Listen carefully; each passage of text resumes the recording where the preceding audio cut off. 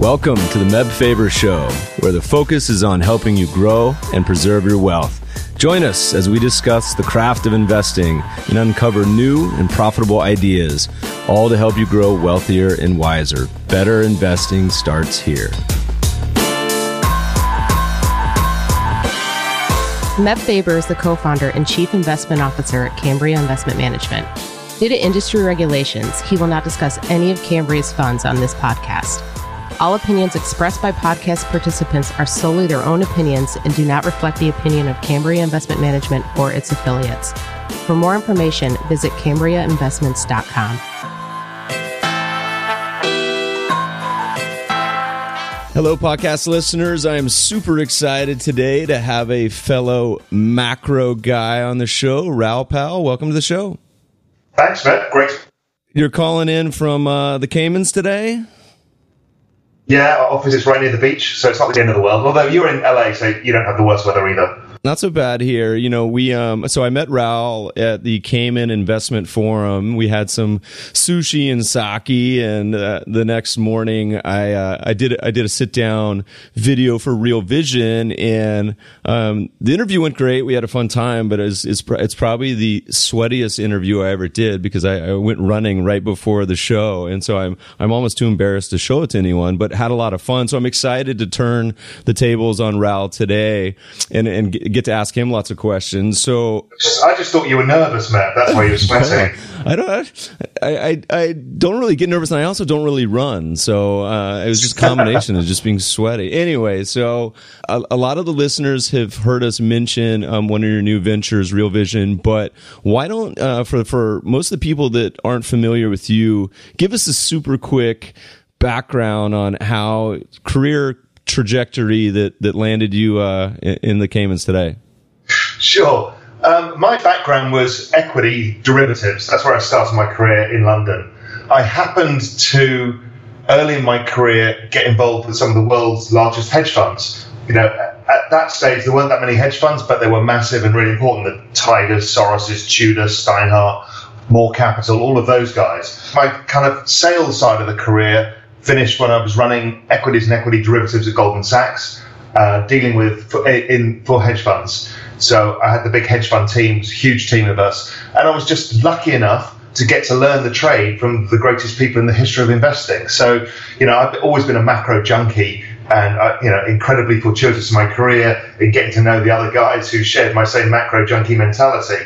The obvious happened is I moved over to the dark side back in 2000 and moved across to a hedge fund, which was GLG Partners. I ran an internal book there to start with, and then launched and managed the Global Macro Fund. GLG is probably, well, it was at the time the largest hedge fund group in Europe. They then took over Man Group, and they're now absolutely enormous. So I did that for a few years and had the fun of the global macro game, investing. I've always been investing myself. But back in 2005, I decided to opt out of the rat race and kind of semi-retire at the age of 36 and moved to the sunny Valencian coast of Spain, where, scratching my head thinking, well, what am I going to do now? I realized I'd learned so much, and my framework within global macro was different to so many people. I tend to approach things in different ways that people might be interested in reading stuff that I have to write. So I started a research service called the Global Macro Investor, which was it's very high end. It's very institutional. It's aimed at the largest hedge funds in the world, big family offices, pension funds, sovereign wealth funds. But started, writing for a few people, and before you know it, it resonated and people loved what I did. And I built a business from there, just quietly from Spain, writing away and traveling around the world, meeting these incredible investors, advising them on their portfolios and the best trade ideas in the world. And then 2008 came along, and I got increasingly awkward with the dichotomy that people like myself knew exactly what was going on and had been predicting that this was going to happen, but the ordinary guy had been let down both by financial media and by the banks. Nobody wanted to acknowledge the risks that were there, and people were getting destroyed, whether it was in the housing market, whether it was their savings, or in Spain when the banks started shutting down. And I thought, it's really not right that the media's let people down. So I had this idea that I had a duty to do something about it. I've had a great career in finance, and I think that finance is should not be an elitist, industry, it's basically everybody's savings and what to do with it. And you can't treat it as entertainment, as many of the media networks had. You have to take it seriously. So anyway, I parked that for a while and carried on writing, doing my thing. And then I ended up having a dinner in Spain one day with a guy called Grant Williams, who writes a newsletter called Things That Make You Go Hum. And Grant, I'd never met Grant before, but he'd been a big fan of my work and happened to be in Spain. So we had a few glasses of Rioja over dinner, as you do. Before you know it, he was talking about some of the videos he'd made. And I'd seen some and was very impressed. And then the light bulb moment came, was the fact that we were probably stupid enough to go and take on the entire financial television industry and start a whole new media business. So that's what we decided to do. And Real Vision was born a few years later, 4 of us in a small office in the Cayman Islands. We're now 50 people. We've got customers in over 100 countries worldwide. Some of the world's greatest investors on a weekly basis appearing on the platform telling us their best trade ideas, what they do, how they invest. Some of the world's best analysts, strategists. We've broken some of the world's biggest investment stories. It's an incredible journey. And it's good. It's interesting. We'll come back to the some ideas on the business side a little later in the podcast, and because you and I see the world pretty similar there. We used to write a handful of articles about some of the needs there on the content side and the frustrations, of course, with going on CNBC for 15 seconds in the octagon. But let's talk about investment ideas first, because you're a little bit different in saying macro is kind of like, saying dog, right? A Great Dane is different than a poodle, is different than a beagle. And so you have the Rentechs of the world that are systematic macro, and then you have other guys that are discretionary. Maybe talk a little bit about your framework for how you view the world. And I know you talk a lot about the business cycle as well. And then we'll touch on a few specific kind of ideas in the way the world looks to you. So maybe let's start with your general investing framework. I saw the opportunity when I was running a macro fund and having monthly P&L reporting. So even though you have a time horizon of your idea, let's say your idea is what's happening to the US economy over the next year, you can't trade that in a month-by-month view because the data only comes out month by month. And meanwhile, for reporting purposes and risk management purposes, you have to look at this on a monthly basis. It kind of was ludicrous. And I realized the great investment arbitrage, the biggest source of alpha of all, was time horizon. The longer term time horizon you have, the more probability you will have of success if you have a framework that is true and robust and realistic. Those two things married together just shift the balance of probabilities in your favor. And this whole game is about probabilities. None of us are right all the time. All we try and do is look for the time when probability is on our side and the risk reward is in our favor. So what I did is I developed, when I was at Goldman and then through to GLG particularly, I started developing a framework based on the business cycle. What that means is I looked at the ISM survey, and the ISM survey is what I use as the basis for the business cycle. And the ISM is the Institute of Supply Managers survey, where they survey a load of purchasing managers and ask them about their intentions and what's happening to prices and various bits and pieces. But regardless of that, it's an index, goes up and down. But it happens to go up and down perfectly with GDP. So it's a monthly index that basically forecasts or tracks GDP. Okay, so that's pretty useful. But why is it useful? Is because asset prices are moved by economic growth. Now, this is where people get lost. People think, well, if the economy is growing at a certain pace, then asset prices should be fine. It doesn't work as simplistically as that. It's the rate of change that counts. So when the ISM is at 50, which is considered neutral, i.e. the economy is not expanding or contracting, then the return versus the last year in the S&P should be about 0. If the ISM goes high, as it is now, then the return over the previous year should be higher, 10%, 15%, whatever the number is. And if the ISM signals a recession, which is roughly 46 or lower, then we'll see the year-on-year rate of change of the S&P contracting. But it's not only the S&P, but it allows us to forecast the S&P. But it's not just the S&P, because the year-on-year change in bond yields is driven by the ISM. The year-on-year change in inflation is driven by that. The year-on-year change in world trade is driven by that. The year-on-year change in the Kospi index in Korea is driven by the same thing. In fact, almost all asset classes, copper, oil, everything, are driven by the US business cycle, which is the main driver of the global business cycle. So basically, understand one thing, and you can pretty much understand the relative pricing of all assets. And it also allows you to forecast. The forecastability of the business cycle is based on a simple thing. Even a child can understand this, but for some reason economists can't. Economies go up and down. They're cyclical. It's just a fact. Look at any chart of GDP over the last 200 years, it goes up and down. So what we know from that is we can get probabilities out of that. So we know, for example, that every economic expansion lasts, on balance, 7 to 9 years. So currently we're in year 8. So we've got to expect a recession this year, next year, or if we're at the wild extremes, the year after that. So we know the probabilities of a recession coming are rising. If it was year 3, the probability of a recession is extremely low. So that kind of thing makes you understand, therefore, that we should be cautious in stock markets and more positive in bond markets. And so all of the things flow out. It also means we'd be less optimistic in the oil markets and the commodity markets.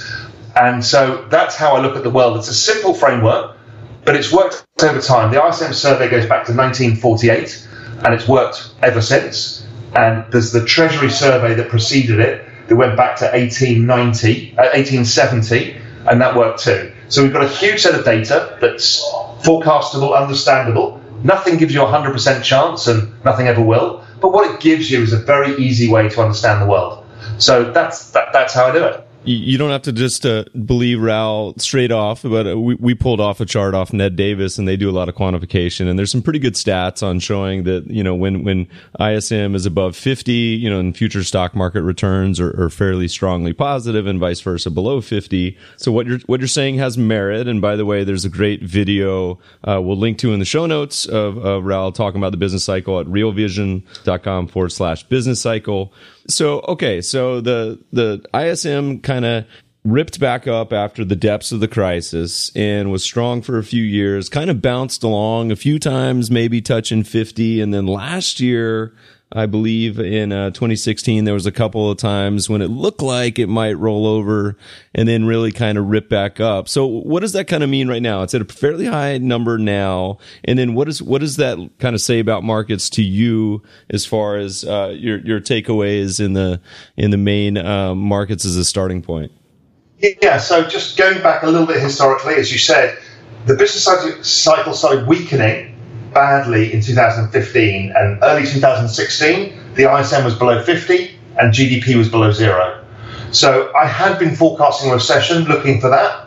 Now it didn't stick around, and the reason it didn't really stick around is a number of elements, but one of the key elements was that the rate of change, the fall in commodity prices and various other things, have been so extreme that the rebound meant that the economic data started coming out much more positive. It's the year-on-year comparison of economic data that makes a big difference. And the ISM has rebounded strongly, as had the year-on-year change in oil and all sorts of other indices and commodities.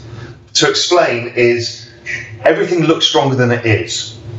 And that's because of this translation effect to January, February last year when everything was puking. So it now looks very strong. The reality is that translation effect comes off all of this data from next month onwards. So the data should weaken significantly, and we'll see yet again the true trend rate of growth of the US. And I think GDP will come back down to kind of 1.5%, 1%, that kind of level where trend rate of growth appears to be now. So that sets me up. So again, we know that the asset prices have followed the business cycle. We have a vague prediction here if the business cycle should weaken because of one of the reasons why it's so strong now. We understand why it could weaken, and therefore that should tell us that some of these asset prices are pricing in the wrong thing. It means that equities are likely to struggle a bit. I don't think there's anything major to worry about. Bond prices, however, bond yields should significantly fall, because bond yields are basically just GDP plus inflation. So if GDP is lower and inflation is going to be lower, all by this dollar translation effect, then bonds should be a home run trade. So that's kind of how I'm looking at it. Oil is the other one that's involved in this whole mix, and I think oil is also likely to become weaker due to the business cycle and a whole number of other things that I think we'll probably talk about later.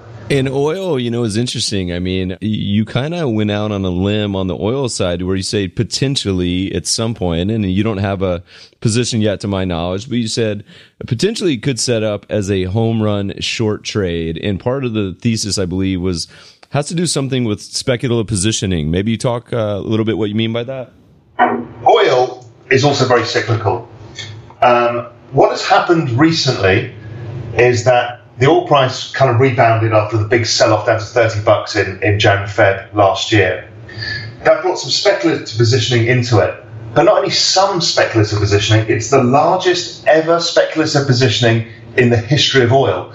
In fact, if I look over the 30-year history of oil, it was a 7 standard deviation or 8 standard deviation event. Basically, too many people got involved on the long side in oil.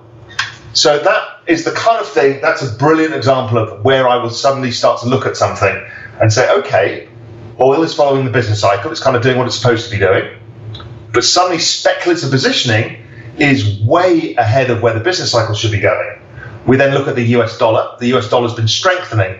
It has an inverse relationship with oil, and there's kind of alligator jaws of where the two charts have separated, suggesting that oil is probably 10 or 15 bucks too high here at around 50.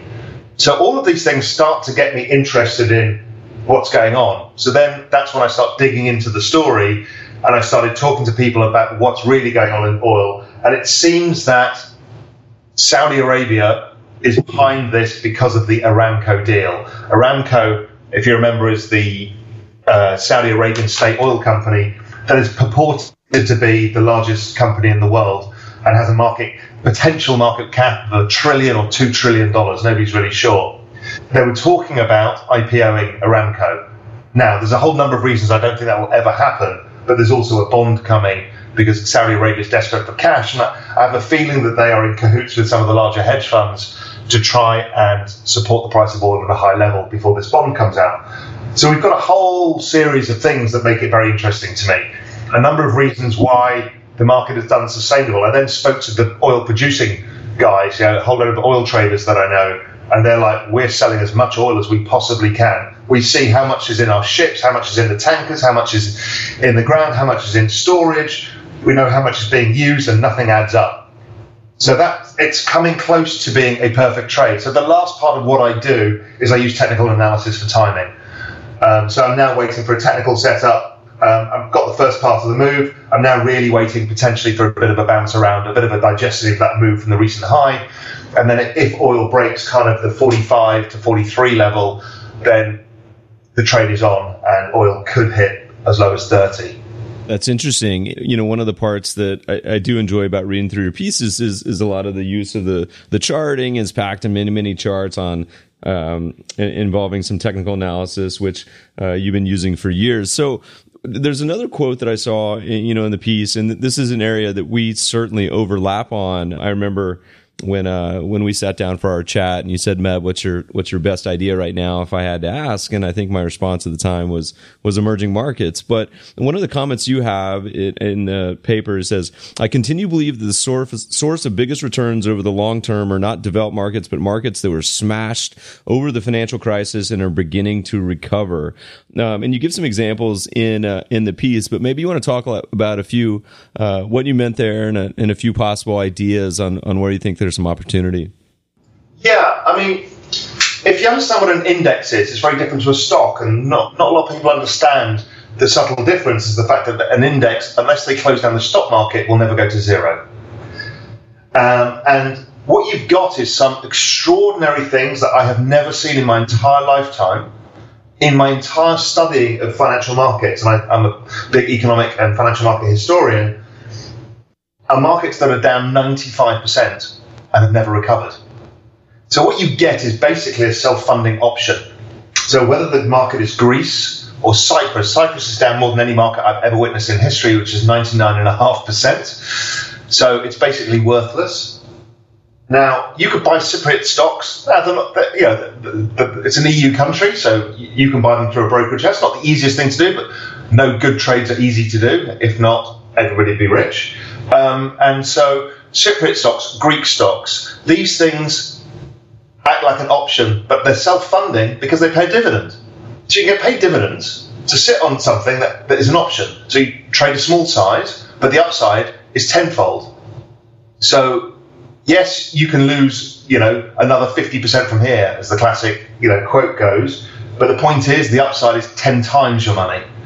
So risk-reward bets over an extended period of time are great. And unlike an option trade where you lose money over time because of the time decay, you actually gain money over time because of dividends. And the nice part about a lot of these bombed out markets is, we talk a lot about on the podcast of my favorite intersection, which is, something that's really cheap or value, or in many cases, something that's just simply bombed out, but is starting to enter an uptrend. And you're really starting to see for the first time over the past 9 months or so, a lot of these countries that are really, really cheap start to outperform and really see some moves. But going back to your comment, we did a study that has been pretty popular where we took the French Fama database back to the 1920s on sectors and industries, and just a really fun one where we said, number of down years in a row. And it's very similar to another study we did with looking at the same thing, sectors and industries once they were down 60, 70, 80, 90%, and found exactly what you're talking about, which was you have to have a long time horizon, so meaning in terms of years rather than months or quarters.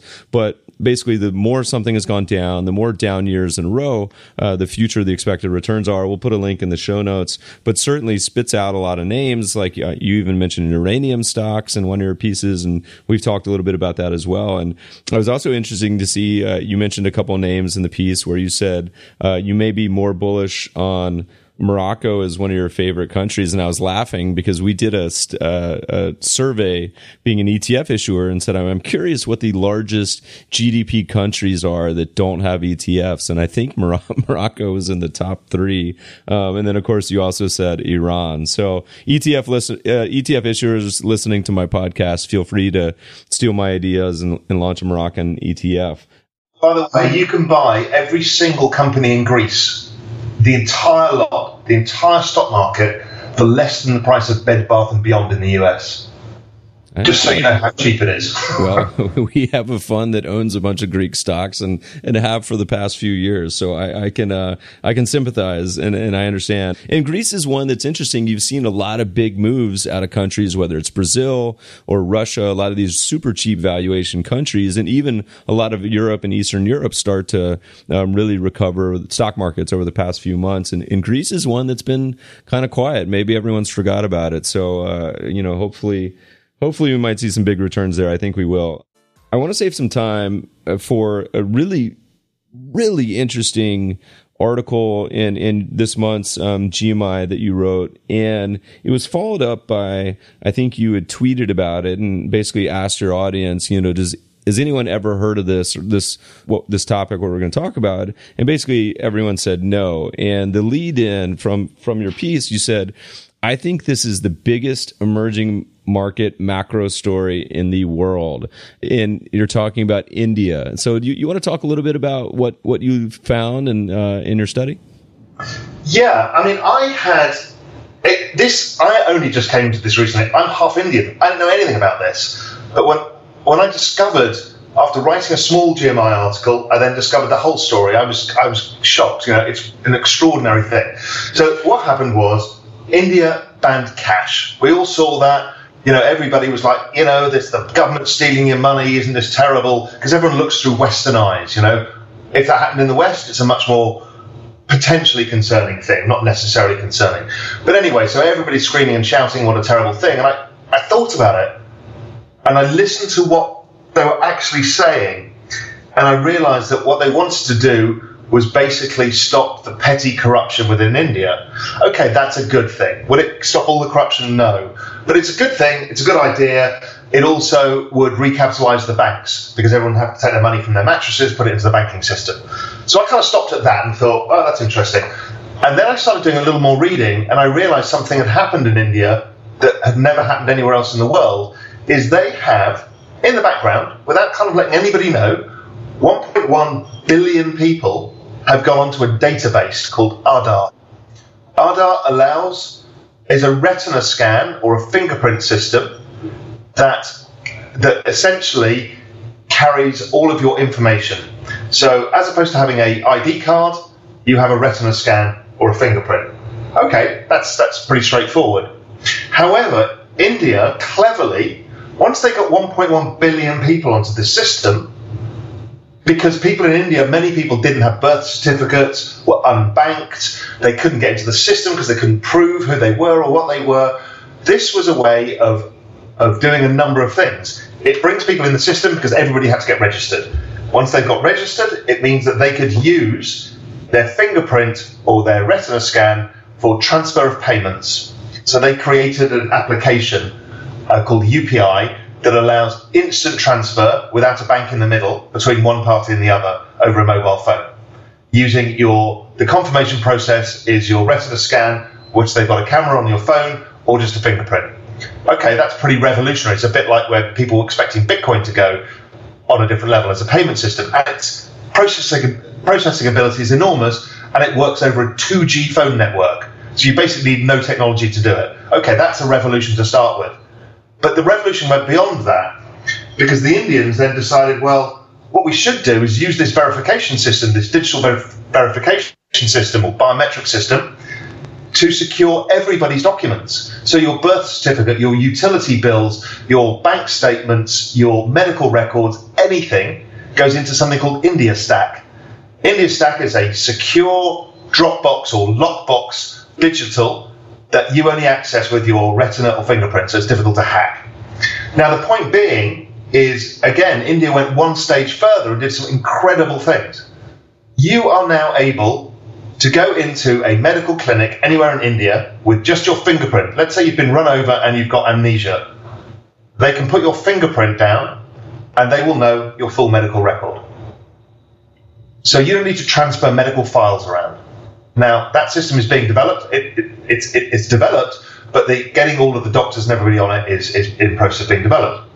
Not only that, but a farmer in the middle of nowhere can now easily open a bank account, which couldn't before, because farmers are poor and farmers weren't often in the financial system. They can now do that. They can get loans. It's a digital know your client. So you use your fingerprint, it'll give all the data in your India Stack to the bank, and they can review it instantaneously and give you a loan there and then. It also shows the records of all the other loans and everything else in the financial system so that you can judge the leverage levels. So that's another whole thing. So you're bringing everybody into the system that couldn't ever get into the system. They can get insurance, they can get banking, they can open a mobile phone account with a fingerprint. And to top it all off, they've gone one stage further. You can now go to a local store and buy a carton of milk by just using your fingerprint. No wallet, no telephone, no nothing. So basically, they just revolutionized the entire financial infrastructure of one of the largest countries on earth.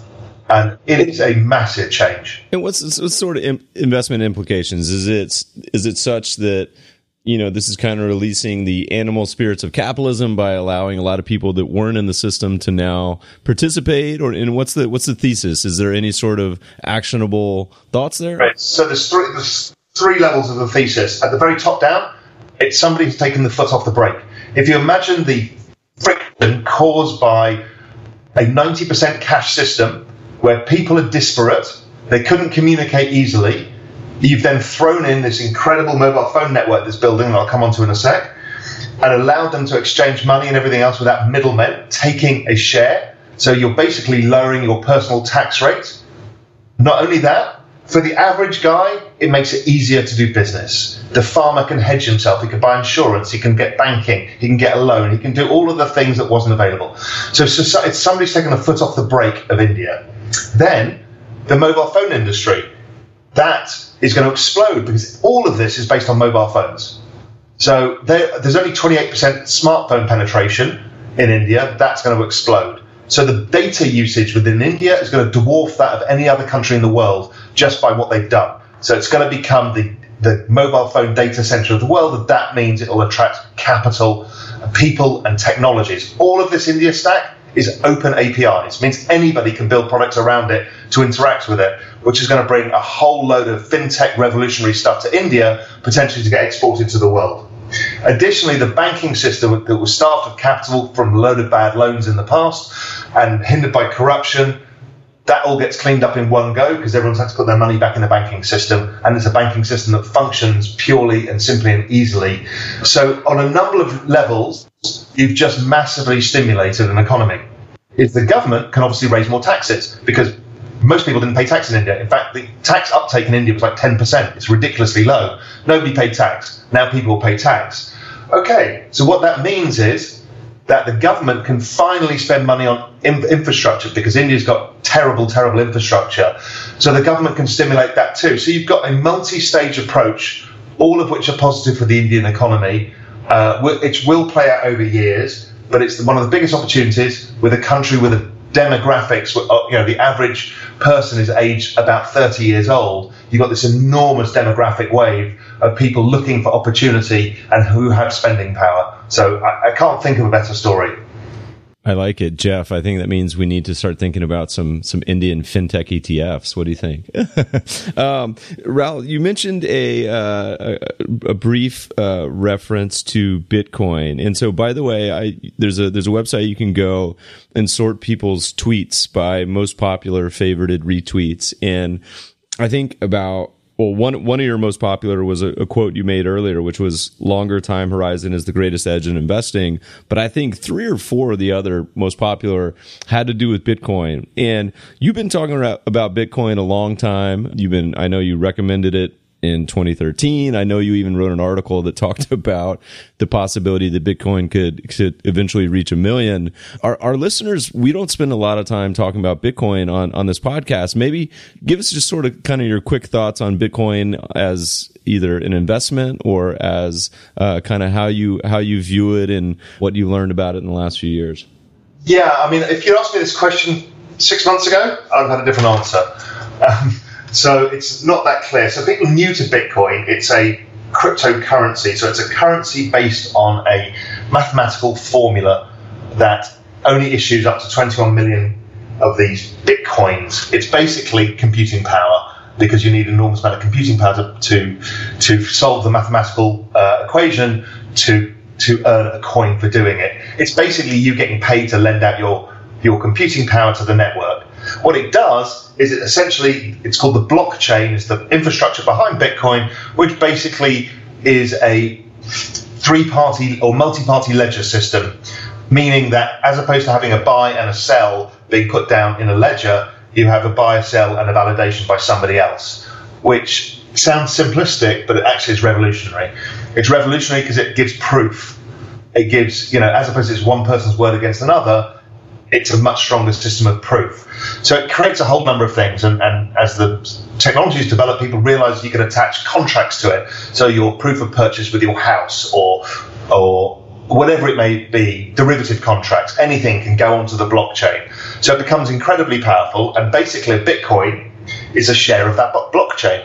Now, Bitcoin is also a number of things to a number of people. Many people think it's a currency, others think of it as a commodity, and others think of it as a share of the blockchain. So it's like getting a share in the internet. It's the blockchain potentially is the financial internet. So that's the great story about it. The bad story is it's volatile. I still think it probably goes a lot higher because its uses are very high. But many, many people bought into it thinking it was a currency, and you couldn't touch it like governments can touch other fiat currencies because of this formula.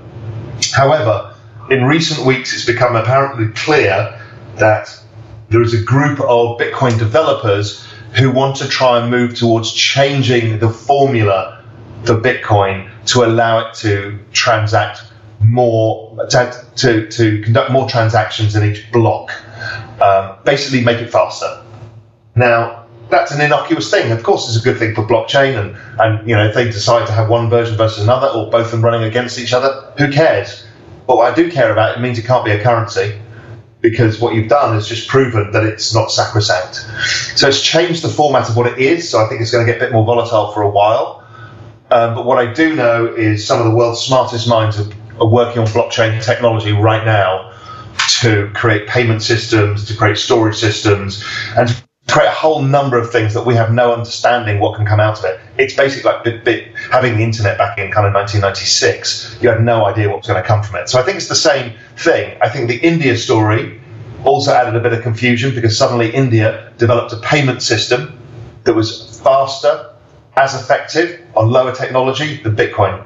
So, okay, it's not a cryptocurrency. It's still to do with the Indian rupee, but as a payment system, it's bloody good.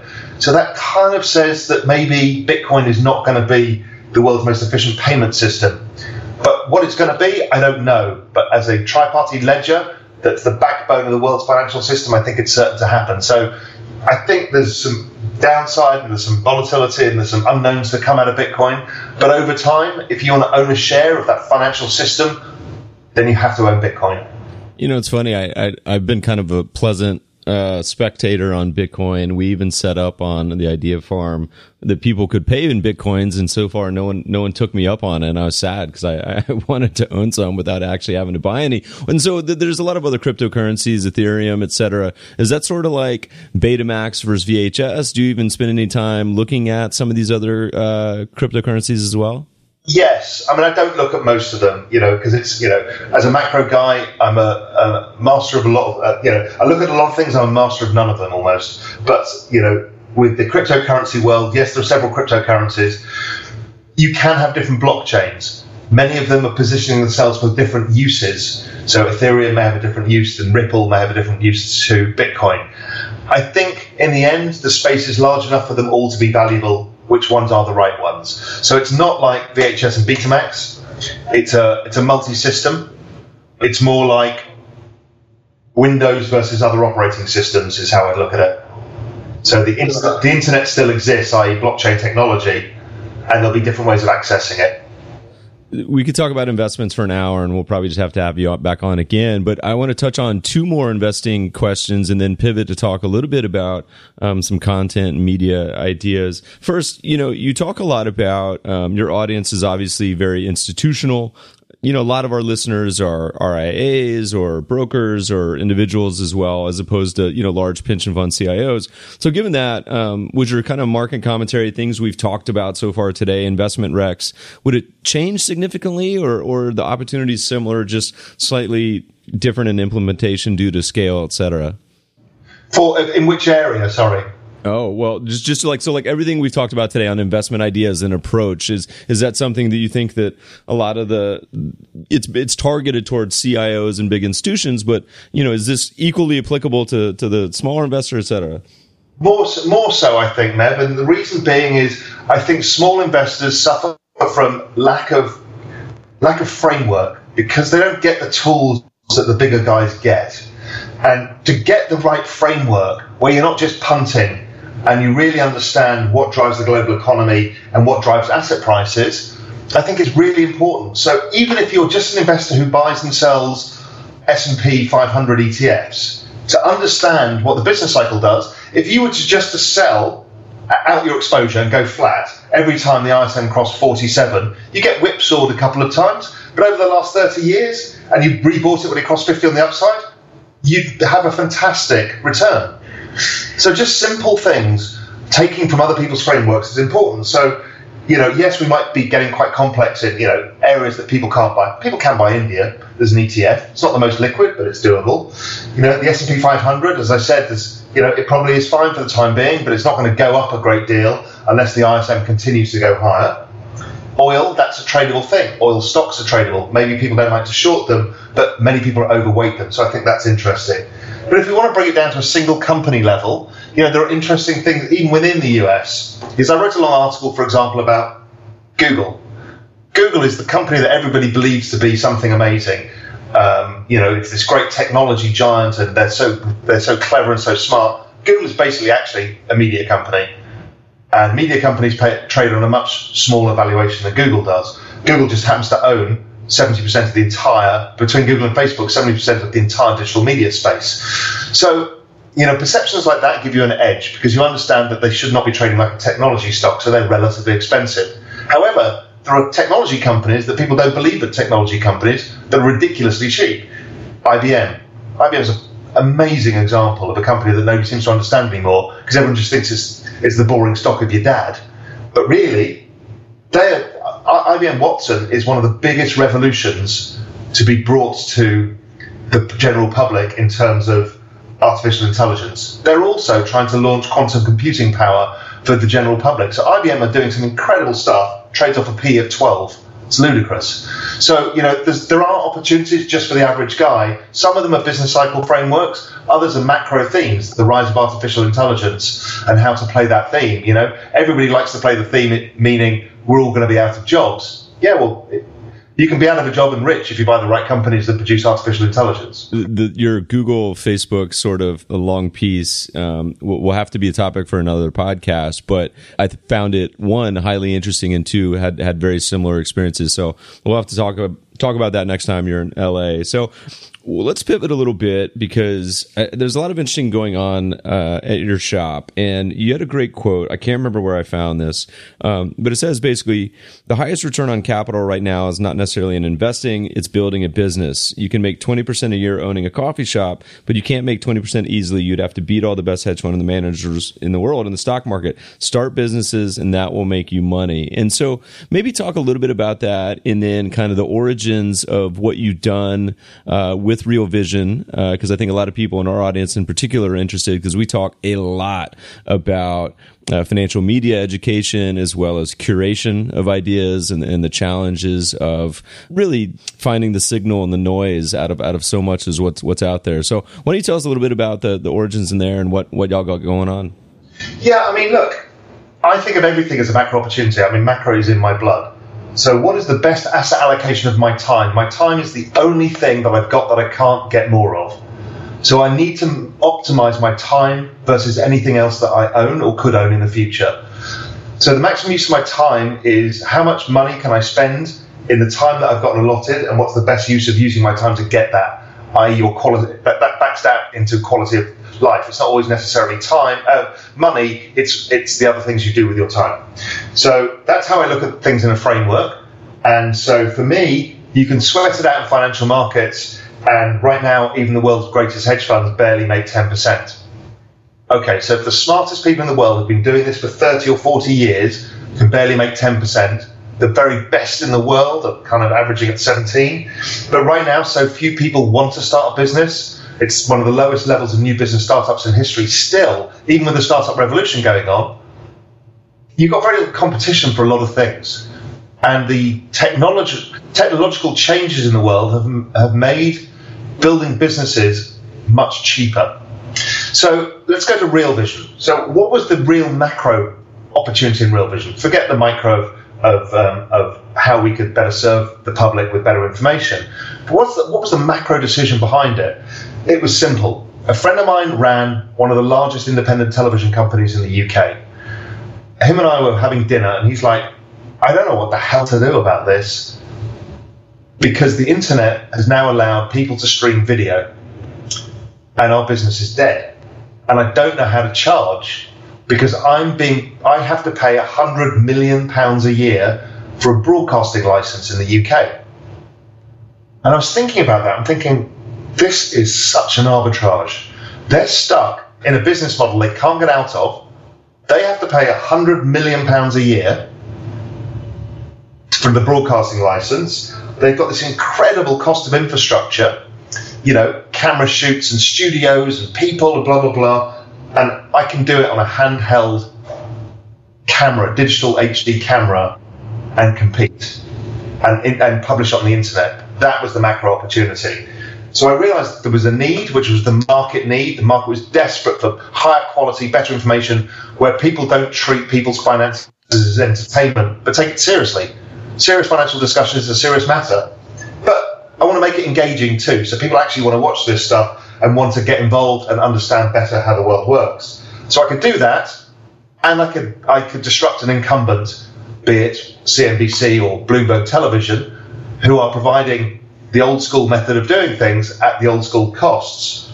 The opportunity is enormous. So that's basically why I started a startup. And so those who aren't familiar listening, Real Vision is it's a online video platform where Raoul and the team will chat with various money managers. And we mentioned we did one, but like John Burbank, we've had Mark Yusko on the podcast, a lot of these guys. And it's the best part about it is it's long form. And so, CNBC and Bloomberg, we have a TV at the office. It comes on only during NCAA tournament and other sporting events, really, because it's of absolutely no value. And I have lots of friends that are journalists at CNBC, and I love them to death. But the short 15 second, video clips, it's of no use to your general process, and really all it does is cause people to stress out, et cetera. And so Raoul kind of came to this realization as well. And so we used to talk about, I said, man, I would love to see someone do this Charlie Rose style, what used to be the old school listeners of the podcast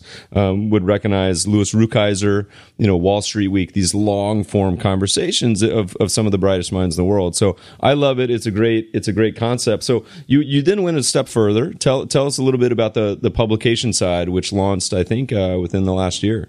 Yeah, I mean, there's a few fun bits if people want to know startup life. I mean, we've failed many, many, many, many times. We blew up our first $1 million in having to write off the entire first platform that we did.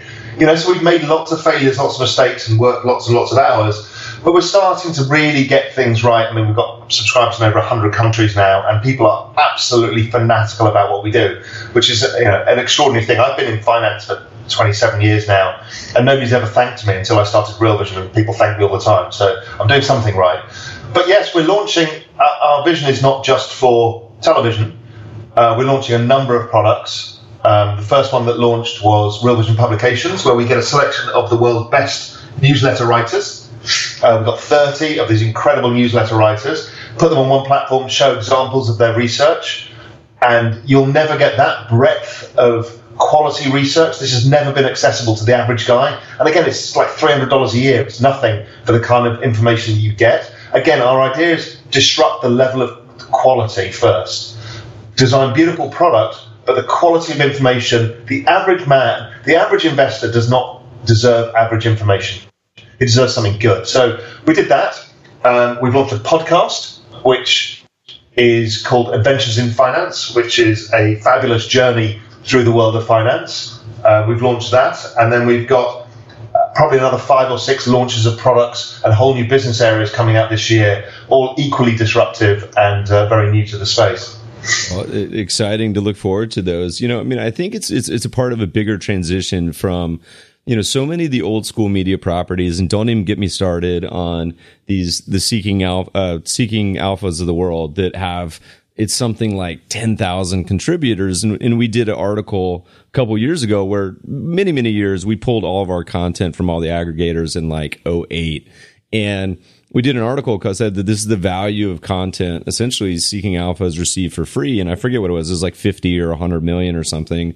And the beauty of the internet and where we are now is that the people that are creating the content, it doesn't matter if you're talking about microbreweries in Portland, or we mentioned on the podcast another day, this podcast where it was an author, and this is the Lore podcast, where this author had been doing a ton of research for science fiction books. And he said, well, I did all this research and it's interesting historical. I have nothing to really do with it. And then he tossed it into the dustbin on his Apple laptop. He said, you know what? I'm going to share it with a friend. And then share it with his friend. He's like, hey, you should just turn this into a podcast. And now that podcast gets 5 million downloads a month. And in addition, he's got a new Amazon show that is based on his research. And of course, he was able to quit his job and focus on writing. So the cool part is that there's all these amazing business ideas that can come up in this very niche sort of world. So the owners and creators of the content now have the ability to have a platform. And the one more comment I wanted to make, and it's interesting that you're doing it across multiple channels, is that, Jeff and I get emails all the time from listeners and feedback at the mebfabershow.com. And it's funny because people say, Meb, look, I would never read a single one of your books or white papers, but I listen to the podcast every day. And so you hit different types of people that consume it in different ways. So I think it'll be fun for you guys to see on the podcast. You're just getting started, the different responses from different people, but really looking forward to see the new launches. All right. So we're getting close to an hour. So I don't want to keep you too long. I know it's probably a beautiful day out in the Caymans, and Jeff's itching because Carolina, who y'all playing today? Carolina is on it. Butler? You guys should cruise on that. All right, Carolina Butlers comes on in a couple hours. So, Raoul, I'm going to ask you a couple more questions, and we'll let you go. First, and this is a question we ask everyone, and this is going to be particularly interesting for you because you have a long and varied career. most memorable trade that you've ever been a part of? And this is good or bad. Memorable where you made money or lost money, it doesn't matter. But the first one you think of that come to mind. I think I learnt back in 2001 how incredible it is to trade fixed income, which most people in America, people are not really good fixed income investors. In Europe, people trade a lot more fixed income. And as the economy started slowing down in 2000, the risk-adjusted return of owning Eurodollar futures, which are the interest rate futures, not the currency futures, was so staggering, and it was such a beautiful trade that you could buy and hold that it made our entire hedge fund basically from one trade. It was an extraordinary period because interest rates got absolutely slashed, and you just had to ride that tide. So that was the most exciting trade I've ever been involved in myself. I'll give you a screw up, and I'll give you somebody else's most exciting trade. I was really lucky in the Asian crisis to be involved with everything that was going on when I was still at Goldman on behalf of some of the big hedge funds. Seeing how people like Stan Druckenmiller put trades together was astonishing to me. I mean, these guys are legends for a reason, and it's not because necessarily they're the world's best market timers. It's their trade construction. It's so superior that it just blew my mind. Seeing trade the intricacies of the South African rand devaluation back in 1998 was astonishing. So I was very lucky to be part of that. And what part of it, let's just real quick, but what part of it stood out to you? Was it in the, spending months on a thesis and preparing for the trade? Was it how they position size and manage their money management when it came on and double down when they were winning? What was the main kind of takeaways that? It's a little bit technical, but I'll talk you through the trade because it was astonishing. I still think it's the best trade I've ever seen in my life. So I got the phone call from the head of trading, which was sell South Africa. I'm like, what kind of order is that? He said, I don't care, pick any stock, sell it. I'm like, wow. Okay, so we start offloading South African shares. Not that liquid, and it's the Asian crisis, so everything's all over the place.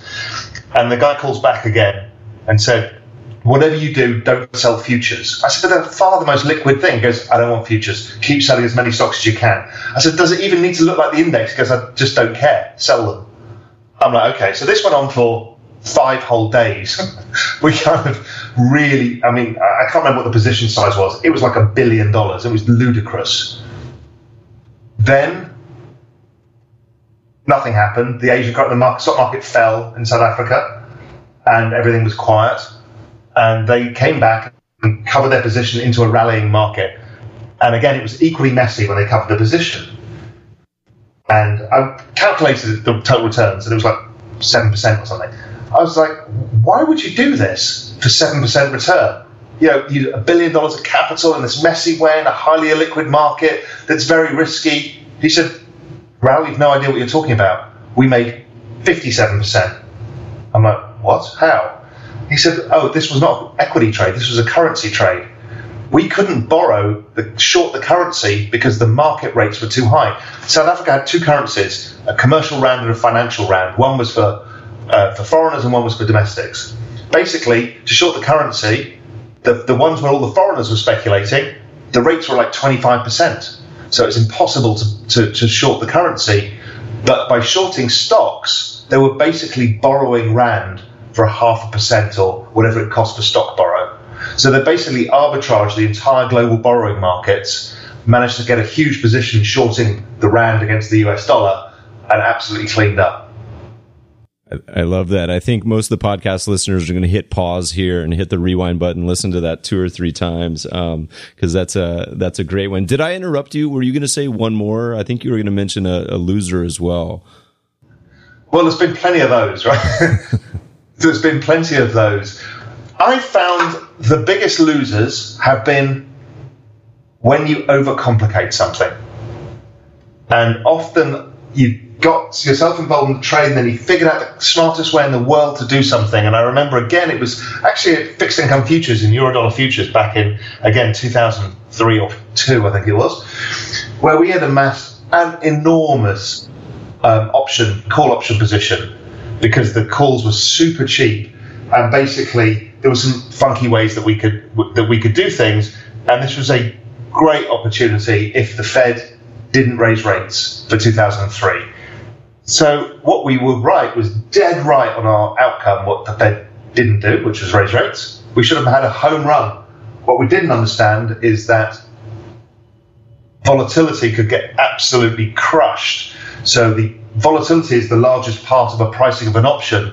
It got so crushed, and people knew that the position that we had on and were trading against us, that basically we lost money in a trade that should have made a fortune. If we'd have just bought futures, we'd have done extremely well indeed. But we overcomplicated the trade and actually ended up losing money in a winning idea. I think that's great. Raoul, well, not great that you lost money, but great from an instructional standpoint. We have a lot of common examples we talk about here, and that's one of my favorite parts of y'all's news podcast is you talk a lot about of losing trades and humble pie, where, by the way, listeners, if almost every trader, if you listen to them talk about their history, the best ones certainly will talk about their losers, whether it's Paul Tudor Jones or et cetera.